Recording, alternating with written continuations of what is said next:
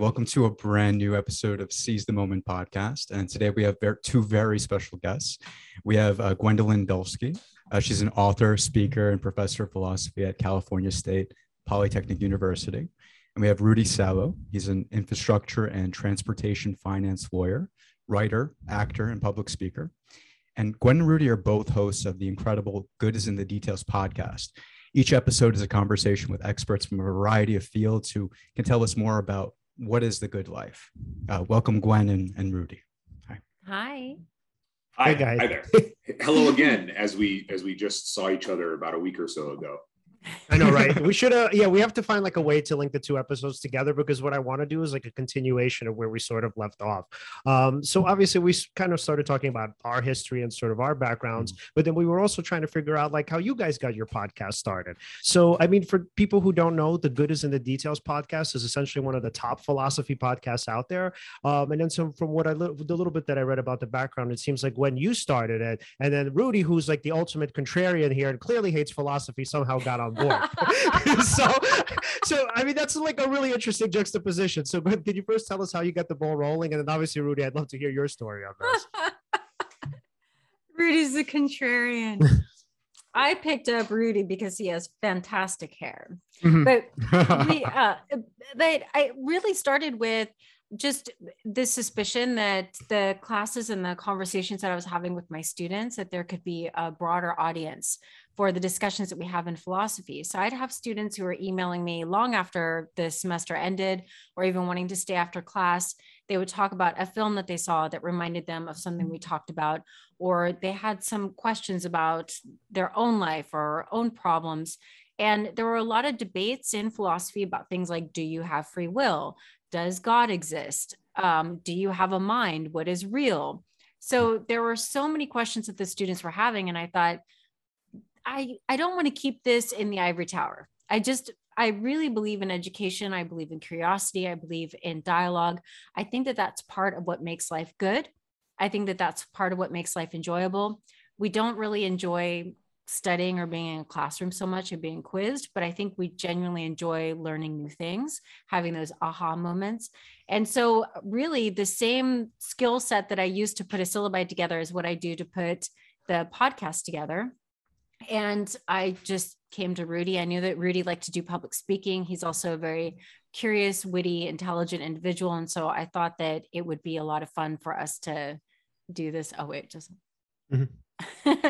I thought it'd be a lot of fun. And I am so grateful to Rudy for believing in it, because Rudy's like a proper adult. I'm just waiting for Anders one. He's like, I don't even know what that means. I know. He's like, I think the only criteria is having good hair. He is amazing. He has so much on his plate. And I'm just like, and I have this idea, and I just appreciate him having faith in that idea, that he said he was on board, because really, I think he's part of the magic of it, that if I get too nerdy about philosophical concepts, he is really great in introducing his own set of, knowledge from law, but also film noir. He also loves science fiction, and he also has a great wit. And I think it just works nicely together.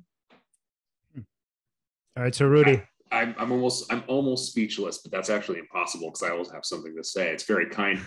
I was on a phone call. Gwen reached out once to me and she had another podcast. I don't think things went well there. She knew that I was a student of podcasting and was very passionate about podcasts. At the time, I was a transportation contributor to an automotive podcast because I'm a transportation junkie. I mean, I love you can read any of the writings that I did. I don't need to get into it here, but you can go back and listen to episode 2 of Good is in the Details, and it kind of lays out my philosophy of importance of transportation and society.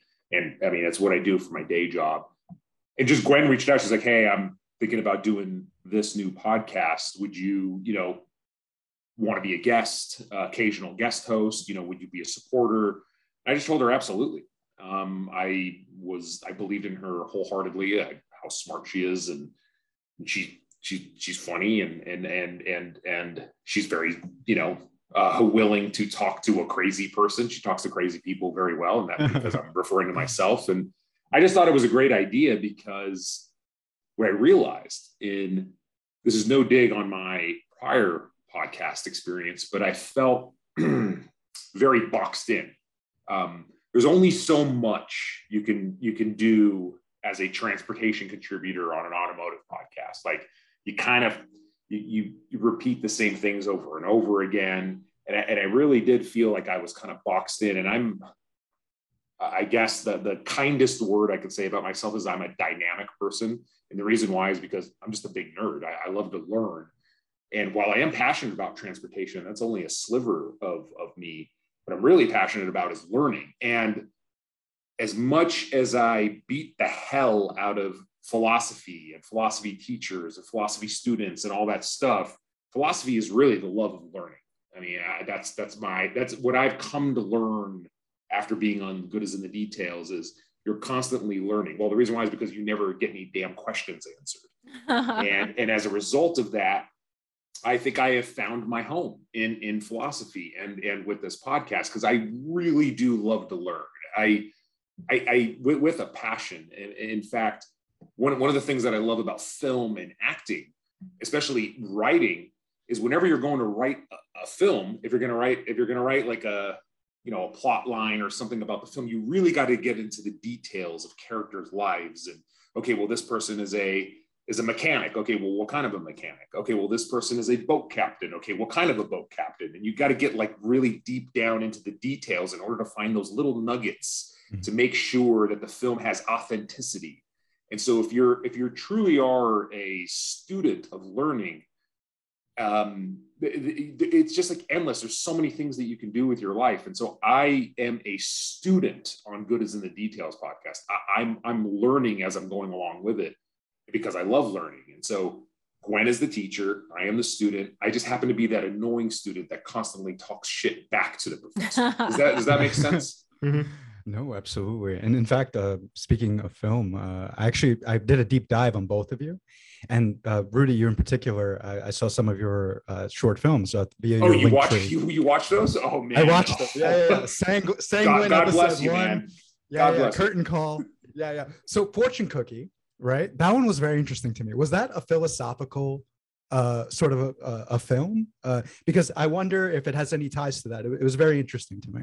Yeah. Well, first of all, thank you for watching it. And thank you for watching anything that I'm in. It is so much appreciated.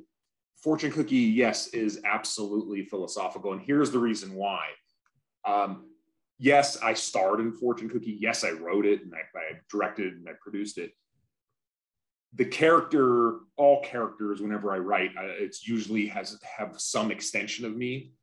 I am a control freak who doesn't do well with ambiguities. It's very obvious. Oh my God. I was going to ask you that question before Alan said that. I was going to be like, Rudy, do you struggle with ambiguity, man? 100%. And that's the running joke on Good is in the Details is, wait, what? There's no answer. I didn't really realize that when I wrote Fortune Cookie. I didn't have any intent to be philosophical.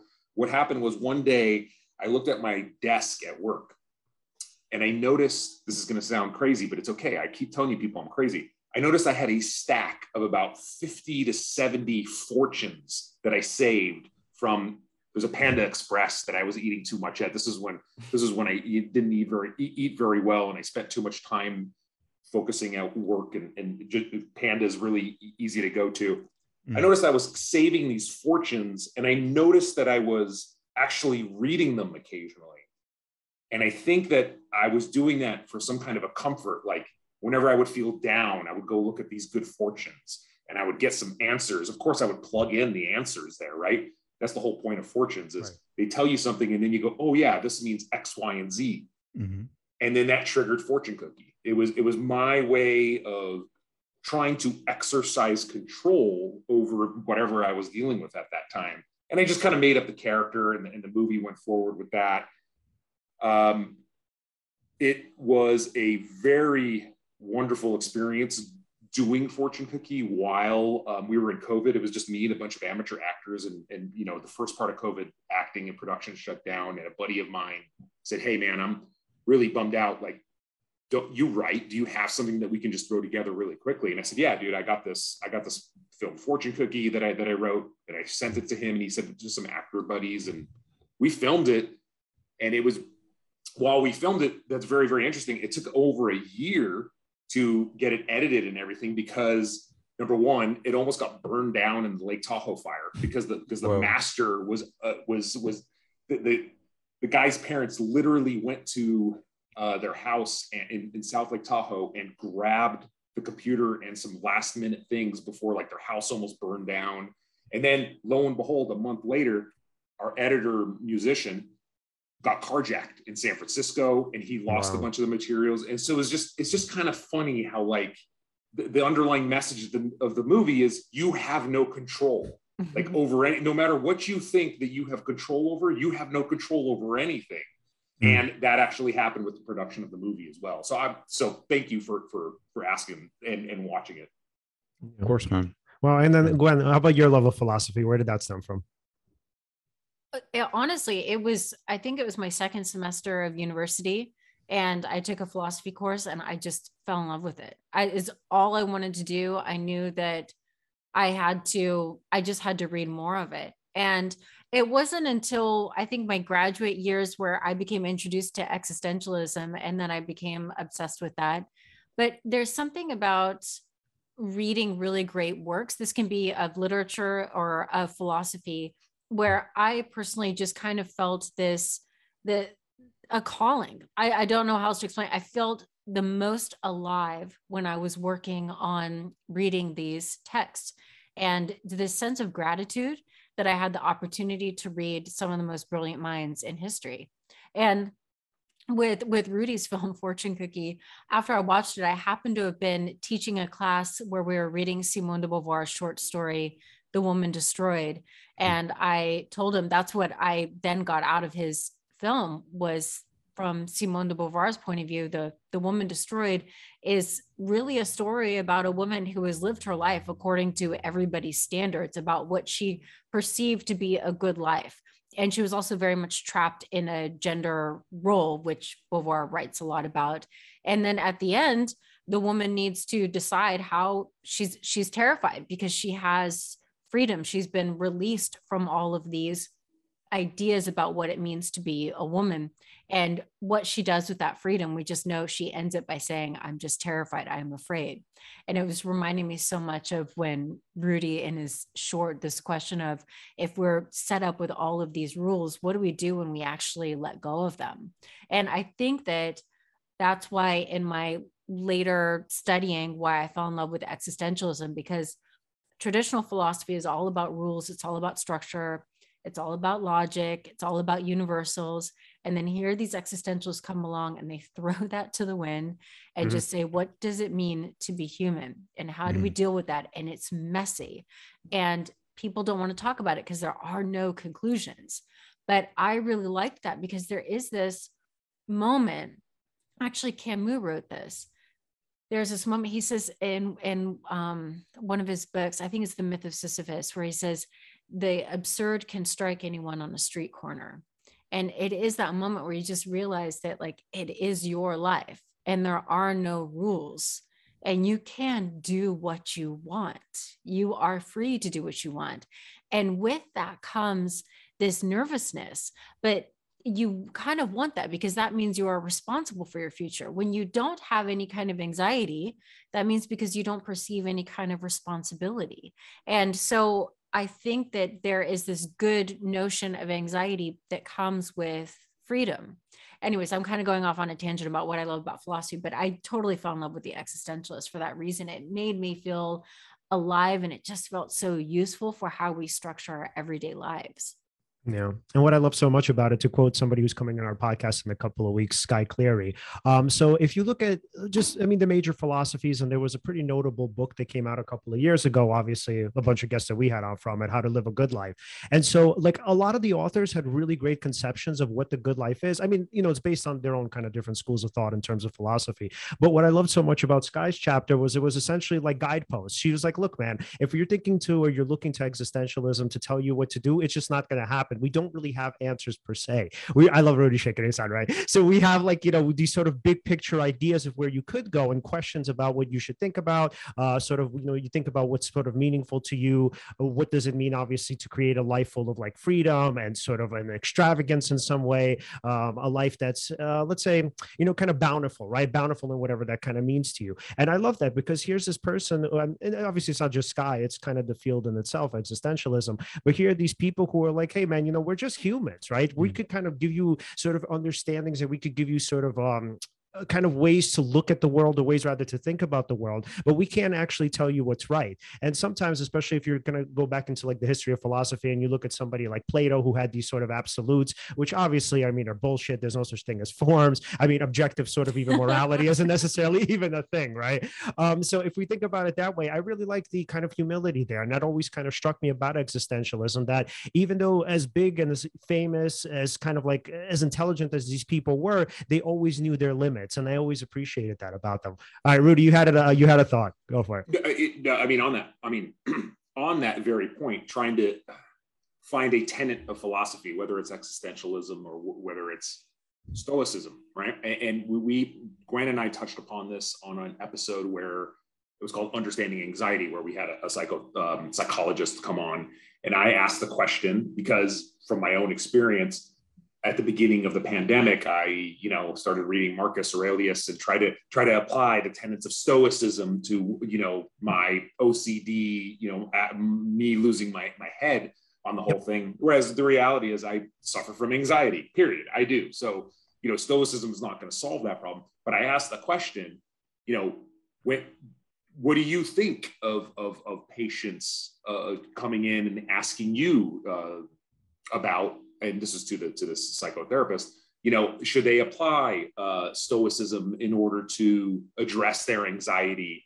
And I mean, basically at the end of the day, it was just kind of like, but those are just guideposts. Like, yeah, in certain situations, should you be calm and just kind of, take it as it comes? I'm being very, very simplistic here with stoicism. Yeah, sure, that would be good, but we're all biologically different. We're all made up differently. Like, some people are more prone to anxiety and anxiety attacks. And stoicism is, while it's great and it looks good on a coffee table, it's not going to solve all of your problems. And philosophy is not there for you to solve all your problems. It's just for you to kind of try to live a better life, I suppose. I know I'm replugging our podcast again, but really, I mean, somebody tell me if I'm wrong, but I mean, that is one of the goals of philosophy, is just to live a little bit better.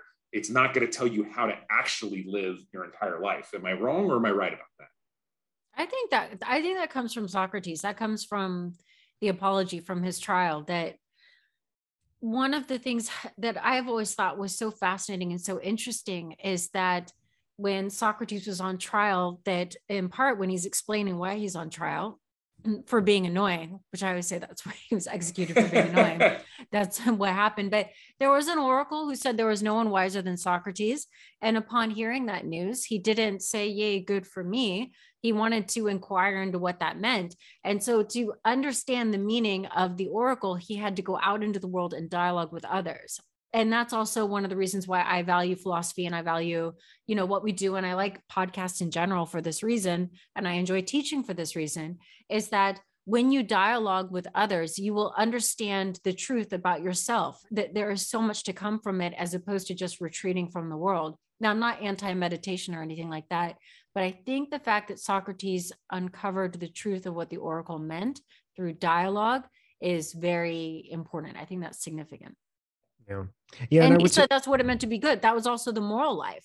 The moral life was to learn. So the moral life is also, I'm sorry, I just realized that part of Rudy's question was that, what does it mean to be a good man?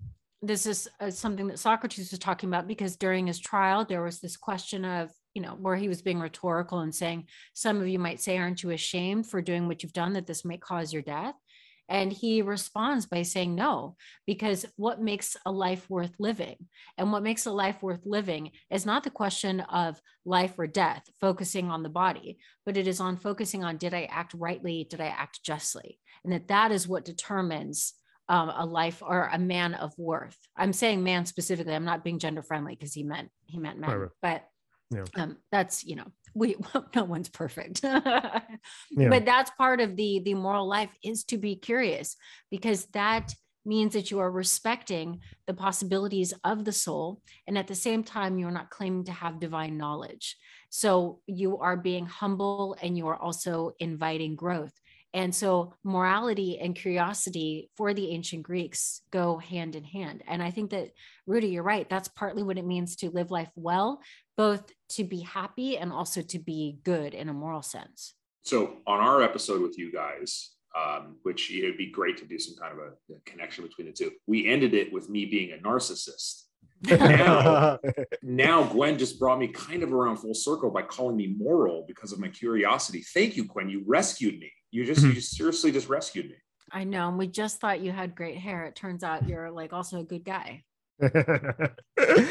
Wait, so okay, Rudy, I have a kind of a tough question for you then. So okay, and just in terms of philosophy, right? So let's say we'll take for granted that there are no sort of objective answers here for the most part, right? But what about the fact that we can't really escape it, right? So like in the search of justice, or in the search of truth, in the search of even like what a potential afterlife is there such thing as a divine whatever, right? So I mean, do you think it's kind of lazy to say like, oh, okay, we should just throw our hands up because these answers don't exist? Because, or is it so that like, as long as kind of human beings exist, these questions are always going to be sort of persistent, and they're always going to kind of be petulant in a way too? He set me up. He set me up really well. He basically, what he asked me is, do I think philosophy students and philosophers are lazy? It's a very interesting question. No, they're not lazy. You want to know why? Here's the reason why. Because they will continue to read, and they will continue to study other philosophers, I think, in order to try to answer the question. I think it's unfair to paint philosophers as, and I'm not saying that you did, I'm referring to myself as being like, there's no answers, you bunch of lazy asses. What's the matter with you people? Figure it out and move forward. That's the lawyer side of me coming out. I actually think philosophers work really, really hard. When you listen to Gwen, and when she mentions these names of these philosophers and their writings and everything, it's an incredible about how much time she has spent reading. I mean, look at those books behind her. She has spent a godly amount of time reading, I think, maybe to try to come close to answering whatever questions Gwen is trying to figure out in her own personal life. I think that's one of the reasons. Sure, I'm sure there's some curiosity, and I know that it's her day job to be a philosopher, but I do think that she is working hard to try to answer those questions. But unlike me, she is better with ambiguity. I'm not very good with ambiguity. And that is because I just have these, mental issues. I need answers, and I that's just the way I am. But no, I do think that philosophers work hard. Hopefully nobody will ever, hold this against me on a future episode where I'm going to continue to bash philosophy and philosophy students and philosophy teachers. But I think they actually work their ass off. That's what I think. Yeah, and then Alan, to set you up here. So what this kind of made me think of is like, so there's this really great documentary on Warren Buffett. And then so like for anybody who knows anything about Warren Buffett, I mean, he doesn't really deal with people. It's not his thing. He's actually a lot like Rudy. His whole concept of like people is they're too difficult. It doesn't really matter how smart you are. You'll never understand them, and you'll never really figure it out. So what's the point, right? Just work with numbers. Numbers are safe. Numbers are sort of, you can extract meaning from them, right? You can understand them, right? So for you, so Alan kind of has this great way of applying philosophy to understanding people, which I really love. So, I mean, we can think about just like ultimate truths and whatnot. And then in some way, we wouldn't like find fault with the person who throws his or her hands up and says, screw it, we'll never figure them out anyway, right? But you can actually apply philosophy in a great way to relationships, right? Like when you're talking about understanding other people and obviously creating a harmony between them. So can you tell us about that? Oh, sure. You're referring to seeking first to understand, then to be understood. Mm-hmm. Sure. I mean, if anyone's a stranger to that concept, essentially people feel better when you try to show that you understand their perspective, right? We talked about this actually on our last podcast, on our interview. Steel manning, for example, is part of that, right? Where you might say back to them what it is that you understood, right? And then they feel understood by you, and therefore feel like more trusting of you and want to communicate back with you, right? But actually, something I wanted to add, something else to Rudy, what Rudy said. So, I think there's a usefulness to putting labels on things and trying to structure things in a way that is logical and makes sense. But at the same time, I feel like labels can be limiting in a way. Like, for example, if let's say the concept of Rudy Salo or the concept of Gwen Dulski, right? I mean, even if I like wrote your names down, I know that that's referring to you guys, but does that word or does that label necessarily encapsulate all that's you? Like the ineffable nature of who you really are, all of your experiences, sense perceptions, current perception of everything that's happening. I mean, I couldn't really capture that it's useful, right? I mean, I could know who I'm talking about, right? Or if I'm referring to a label about something, maybe a concept in philosophy or psychology, you name it.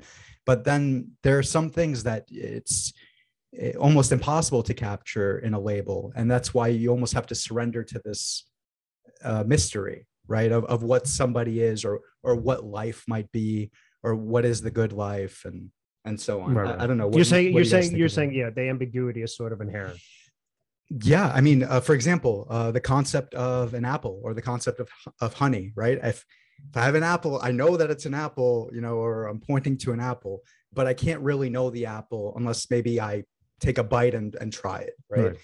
Or maybe that's not even really knowing the apple either. I mean, that's not necessarily knowing it, but now I'm just kind of... You guys are starting to lose me. See, you started asking questions like, what's an apple and stuff like that. That's when I want to start banging my head up against this wall over here. You see, that's me. You can take a bite out of Rudy to see. The hair. No, I'm just kidding. What was interesting was when you said our names. Oh, well, he is Rudy Salo or she is Gwen Dulski. I mean, that's a lot more of a broader, right? Because when you say Rudy Salo, that's what I think is like, that's my whole life. That's my life history. I talk a lot about my life history. Same thing with Gwen and when you say Gwendolyn Dulski. Now, if you say the words, oh, he is a lawyer, or oh, she is a teacher, or oh, he is an actor, or oh, she is a writer, I feel like those are like, yeah, okay, that's one small part of me. That there's more to that. Like when you say those words, lawyer, writer, teacher, there's a universal concept of well, okay, everyone knows what lawyers do and what teachers do, versus Rudy Salo or Gwen Dulski. Like that's just automatically subjective, because saying my name is my life. Like that's I've always, since birth, that's what I've been. Well, the funny story about that is my mom didn't know that my dad was going to name me Rudy Salo. She thought she thought my name was going to be Anthony, and then all of a sudden the name Rudy showed up on the birth certificate. That's a whole other side story. But I find labels like career choices, right? When you talk about a career choice, that can really box you in, and we talk a lot about that on Good as in the Details podcast. We talk a lot about how the changing of what you are career-wise, and how the internet kind of threw everything for a tizzy, and our concept of retirement, our concept of professionalism, our concept of, well, what does it mean to work in an office, and like we're in this flux right now that I don't even know if labels will mean anything anymore, because the way the world works and the way we work as a society is ever changing. And I think the pandemic kind of threw the light on that 100%. I don't know if I necessarily answered any of the questions there, but I was just trying to talk about labels in general, and how right now, as a result of the internet, as a result of COVID-19, as a result of all the things that have been upended, I don't even know if labels are going to mean anything anymore. I'm going to jump in. Is it okay if I jump in? I was just going to say, you kind of proved Alan's point, because you have multiple personalities. Well, that's one of the things I really, just to draw from existentialism, that I really loved, is that one of the things that they rejected was the notion, it would be interesting what you think from a psychology point of view, but the notion of a human nature, they actually rejected it. And even that the definition that Aristotle gave of what does it mean to be human is that man is a rational animal. And that wasn't really enough. And they defined the human as free and perpetually in flux, and that you learn what you are in situation, and that freedom of going outside the definition is precisely what makes the human being. And that's something that's very cool. I mean, you can wake up tomorrow and say, you know what, I'm going to learn Sanskrit, and just all of a sudden that is a new part of who you are. You can say, I'm going to run a marathon, and then all of a sudden you become a runner. And one of the beautiful things about being human is that there is nothing that is confining us. We get comfortable with labels and with being confined. Just to reference The Woman Destroyed again, that was one of the things that the main character was very, very comfortable in being wife and mother, and those roles ended. And then she did not even know how to live because she had completely defined herself according to other people in her life, and they all outgrew her, and she stayed the same, almost like an object. She didn't change at all. So that would be the difference between an object and a human being, is that the object has its definition, like the apple, whereas the human being is constantly in flux. And we also have a lot to learn about ourselves. I mean, we don't know in the next 10 years if an event, then we will also find out more about what kind of a person we are in a different situation. We'll grow to be a different person. We'll redefine ourselves over and over again. And that's part of the beauty of being human. And I would say also, like with labels, I can't even tell you how many times somebody has said to me, you're a professor, you don't look like one. And I'm not sure what I'm supposed to look like. I mean, I am. I study philosophy, but I know that the reaction from men, for instance, like if I'm at a cafe and I'm reading, some literature and it's got a heavy label on it, where a man will look at it, like pass by the table and look at the book and be like, whoa, kind of like this look of like, little lady, why are you reading this giant book? Where people have this conception of, let's say, what a philosopher would look like. And I think that a lot of that is breaking down for many, many professions. And that's actually very cool to see.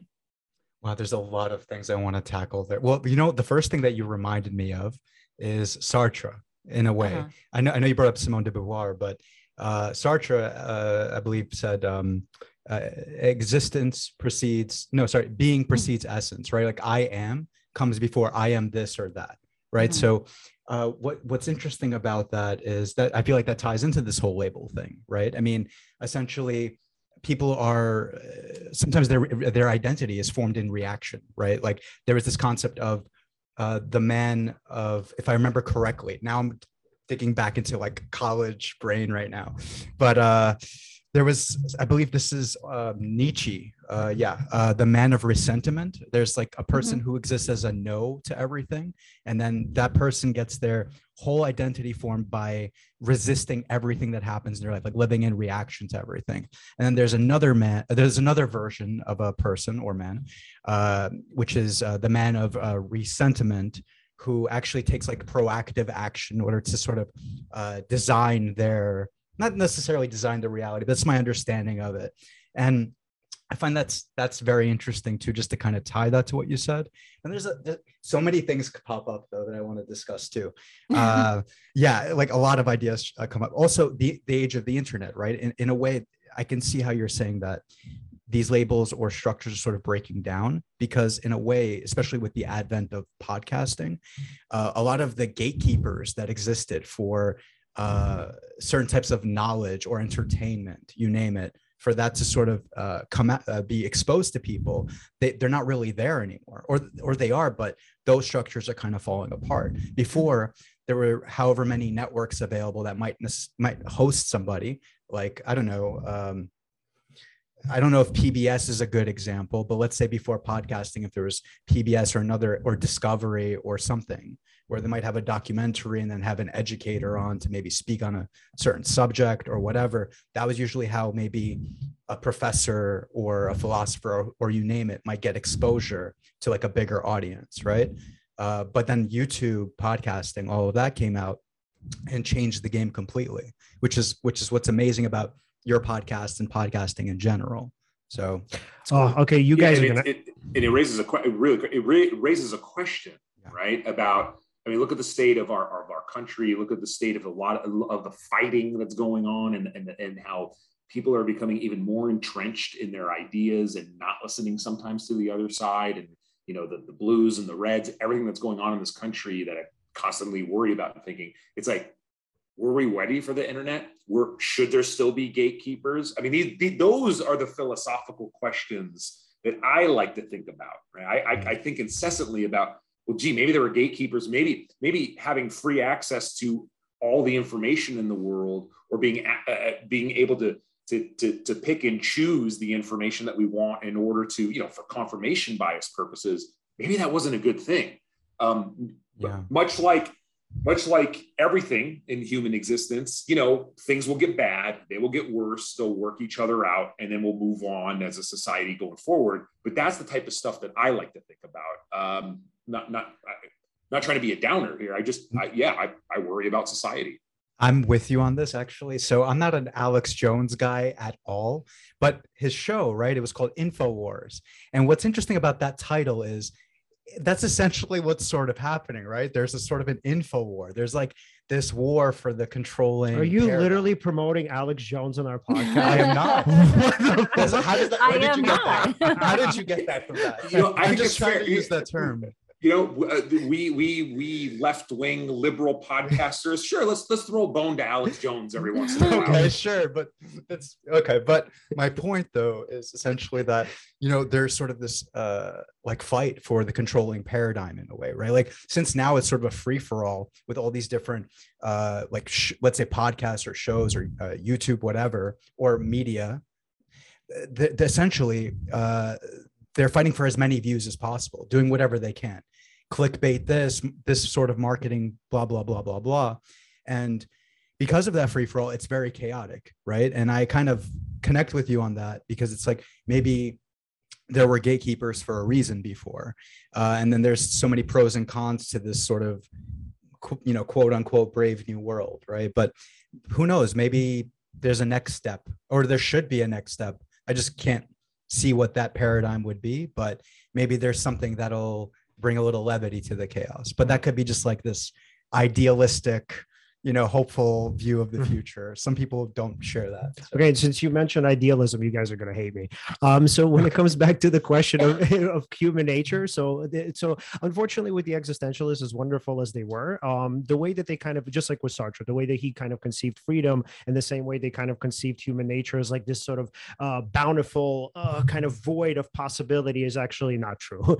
And then so unfortunately, when it comes to human nature, there is a human nature. It's not one particular essence, which is really, really nice. But when you're looking at like something like twin studies, they're really kind of awesome, because they really tell us what it's like in different environments when you have with the same sets of genes or very similar sets of genes. So what unfortunately happens is, a lot of the times, is that you'll have people, like, again, if you separate twins out, you'll have, like, let's say one kid in a kind of disturbed home where, let's say, I don't know, let's say maybe there's a lot of abuse going on, trauma, etc. And then you'll have, like, let's say they're twin, and you put them in kind of another home that's almost completely disparate from that one, and they end up with the same kind of mental health picture, which, like, obviously really sucks. And then so what you kind of see is that a lot of times, even though obviously it's great, and I love, okay, so I want to be really careful how I say this, because so on the left, there's this sort of idea that behavioral genetics is bullshit. And there's this idea that behavioral genetics is inherently pretty much all of the isms. It's sort of misogynistic. It's, sort of every phobia that you could kind of think of. I don't really necessarily think that's true, especially because the science and the data really are what they are. And if you think about even something like, let's say, like, with like trans people, right? So trans people will never tell you that, oh, well, this is just like, there's a void in human nature that I just, woke up one day and I decided, well, I'm going to be trans. It's not really like that. The idea there is that there's some sort of inherent genetic disposition toward it. And again, we see this with kind of mental health pictures as well. So again, even though I love the notion that existentialism has, and there is some variability. So if you look at like the big 5-factor model of personality, you can see that, let's say with psychotherapy, with other interventions, let's say good friendships, good social circles, people change on those knows on like each spectrum, on each dimension. So if somebody, let's say, is highly neurotic, they could go back a couple of points. If a person is very low on extroversion, they could kind of go up a couple of points, etc. But for the most part, what you see is that temperaments are pretty much inborn.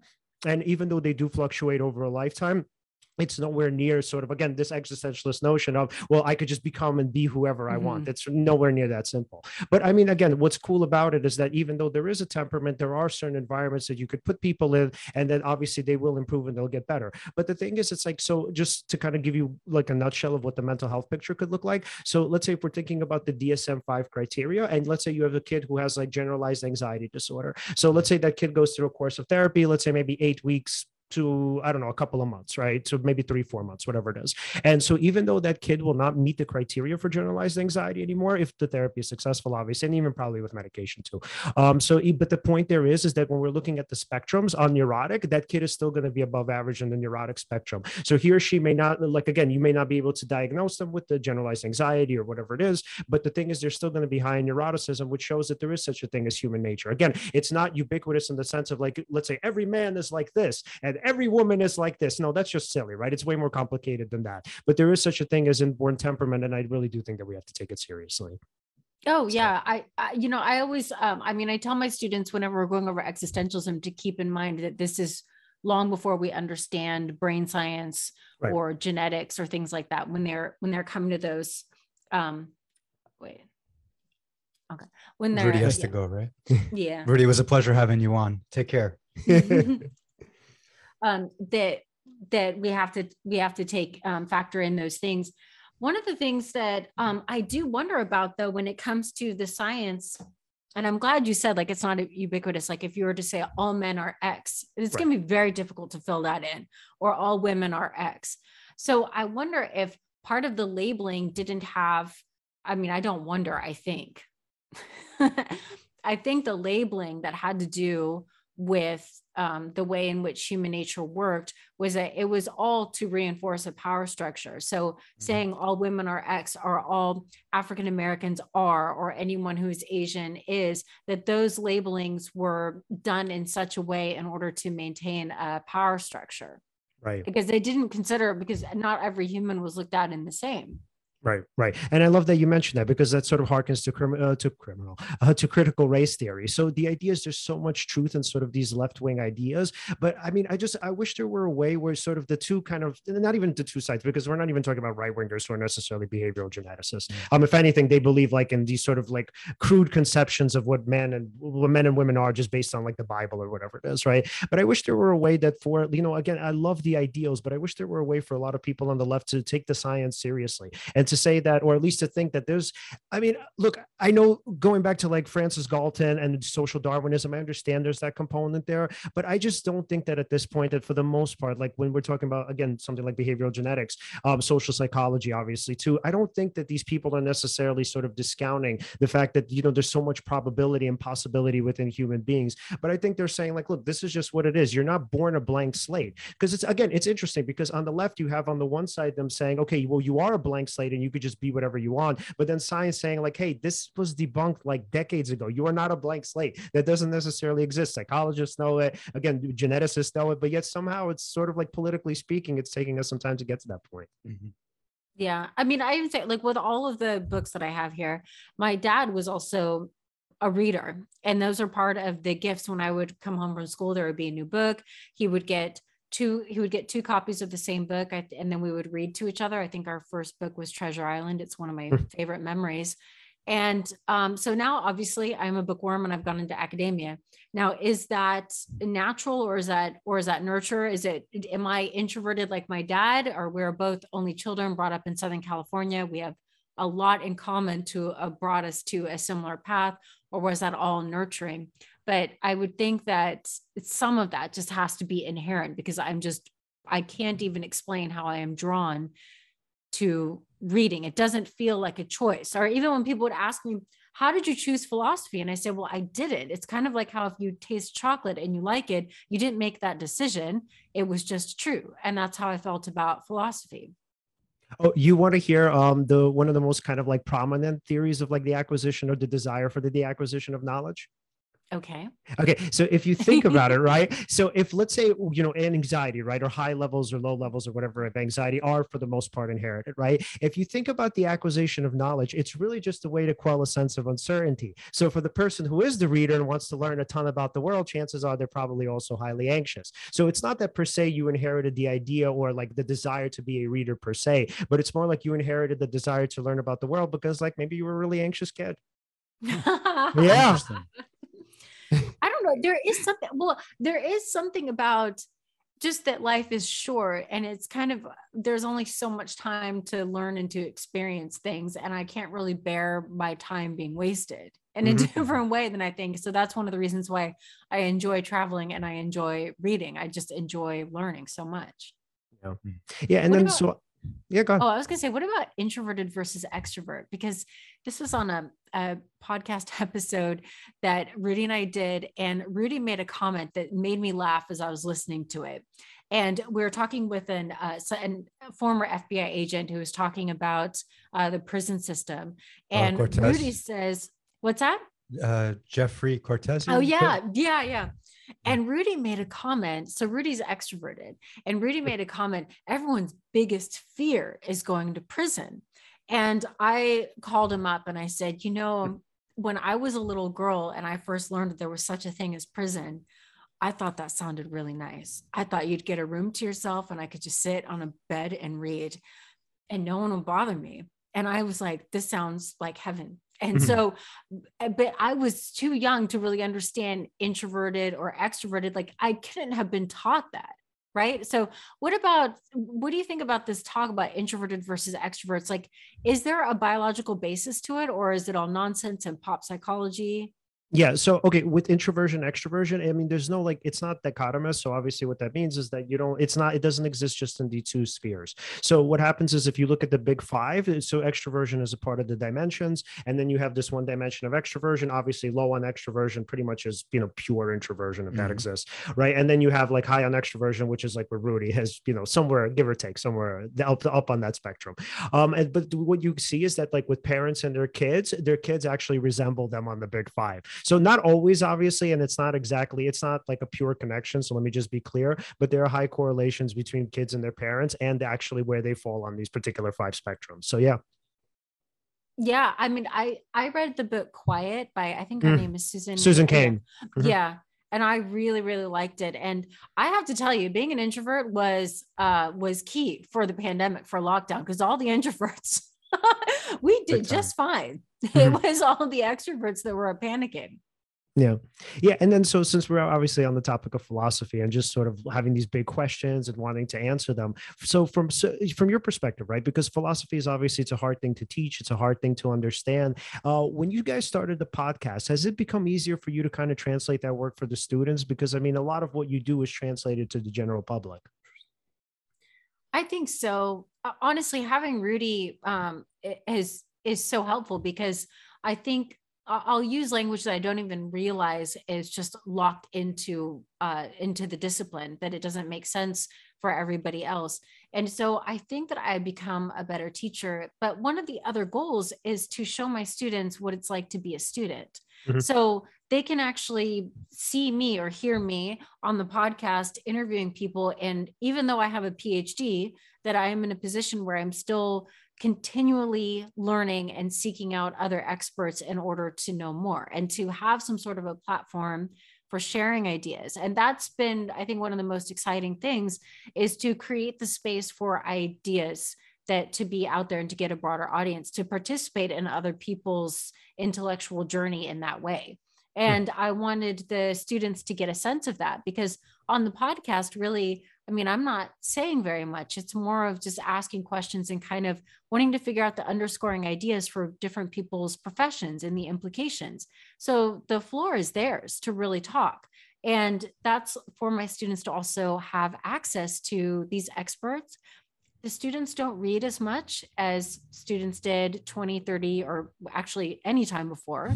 But this other media version is another way for them to access materials for them to learn. So I think one of the mistakes people have made in education is to say that because students have a shorter attention span and they don't read as much, those things are true, but that doesn't mean that there's not a desire to learn more, that there's not some other avenue in order to get access to these ideas. So that's also another goal. Right. So yeah, sorry, no, just I found, for example, that latest episode of the podcast very interesting, right? So the FBI agent, or former FBI agent, I believe, you asked him a question. I believe it was about corruption. You asked, can you be corrupt without necessarily intending corruption? Like, does that ever happen? Has anyone done something that is objectively corrupt without necessarily intending it? Whether it's maybe giving a gratuity, like a gift, or maybe something else, maybe that they could have done. And like questions like that kind of stuck out to me, which I think it is important to ask things like that. And I could see how you're sort of in a position of a student in a way when you ask these questions, to maybe someone in a different field, as far as law or FBI, is concerned, or the prison system, I believe, was covered in that episode too. So it's very interesting.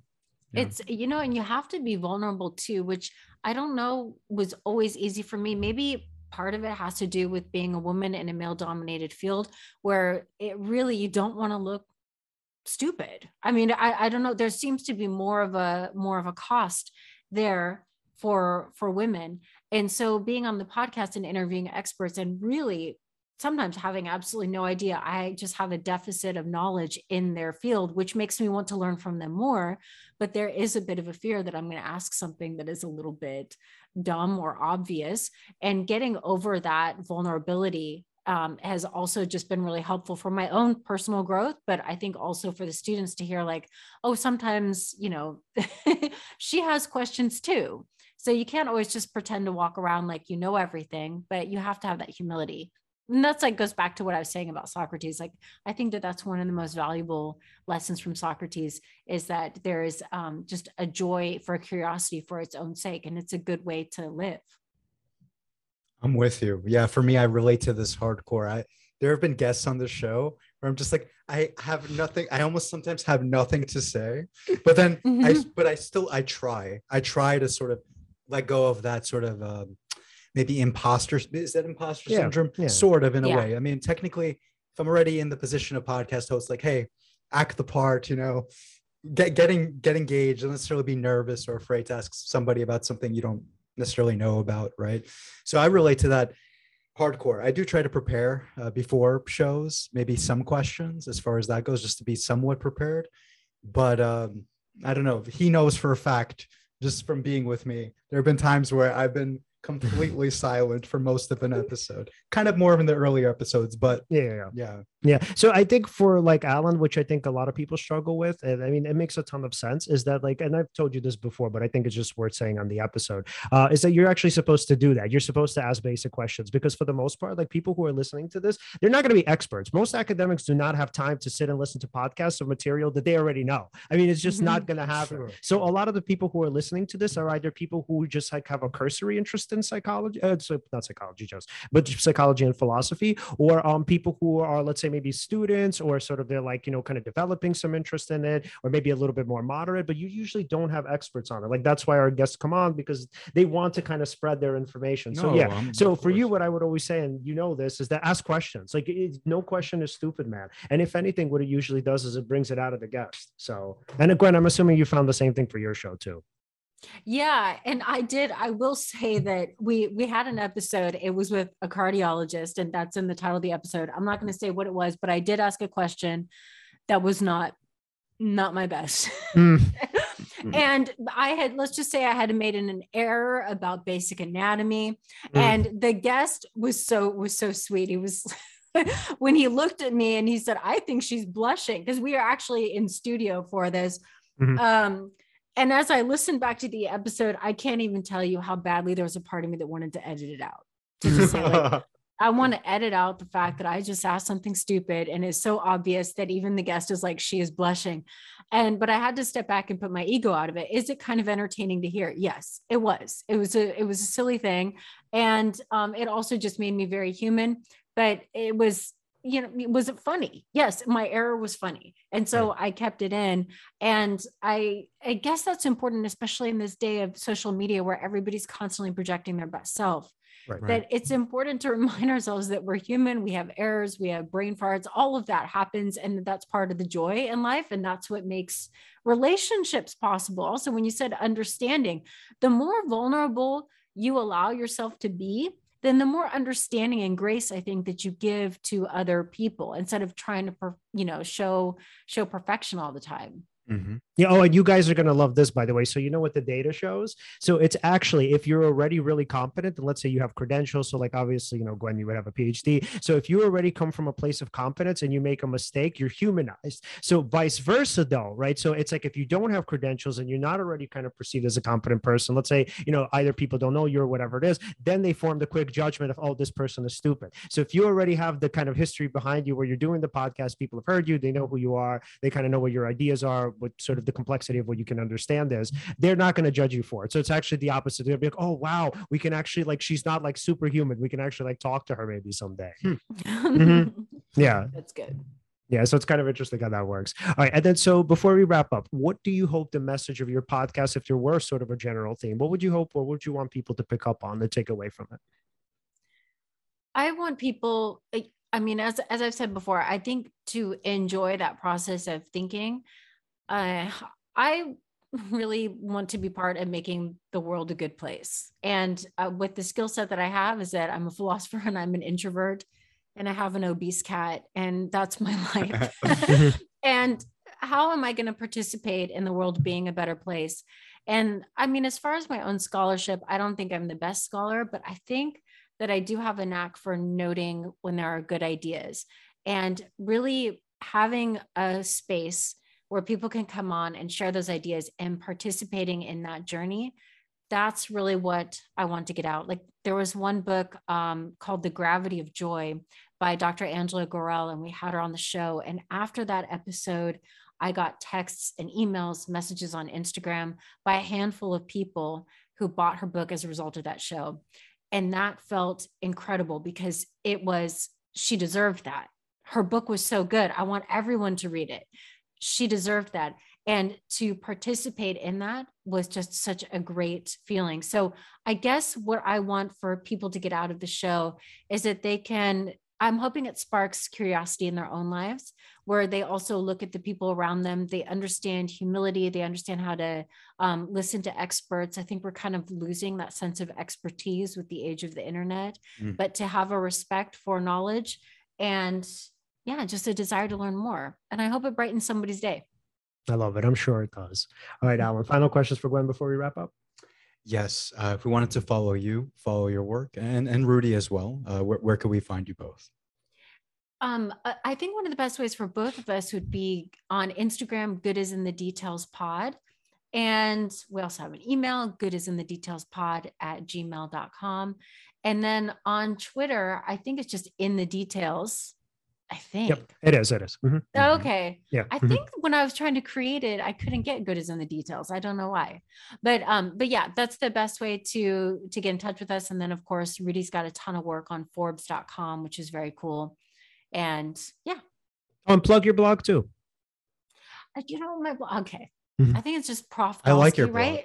Mm-hmm. Oh, you do? Okay. Yeah. I read the one about unblocking writer's block. It's very good. Oh, I used to write on there a lot, but people don't do blogs as much anymore, but I still have it up there. I think it's just Prof. Dalsky, right? At WordPress or something like that. I believe so. We're definitely going to put the link in the description. I appreciate that. Okay. Thank you. You got it. All right, Gwen, thank you so much for coming on. Thank you so much. Thank you. All right. Have a good day. You too. We'll talk to you soon. All right. So first of all, that was awesome. Mm-hmm. And everyone, if you want to follow us, you can follow us at Seize the Moment Podcast on Facebook, Instagram, on Twitter, we're at Seize_podcast. We're also on TikTok. Like, subscribe. Hit the bell on YouTube. Yep. And again, thanks so much for watching, and see you next time.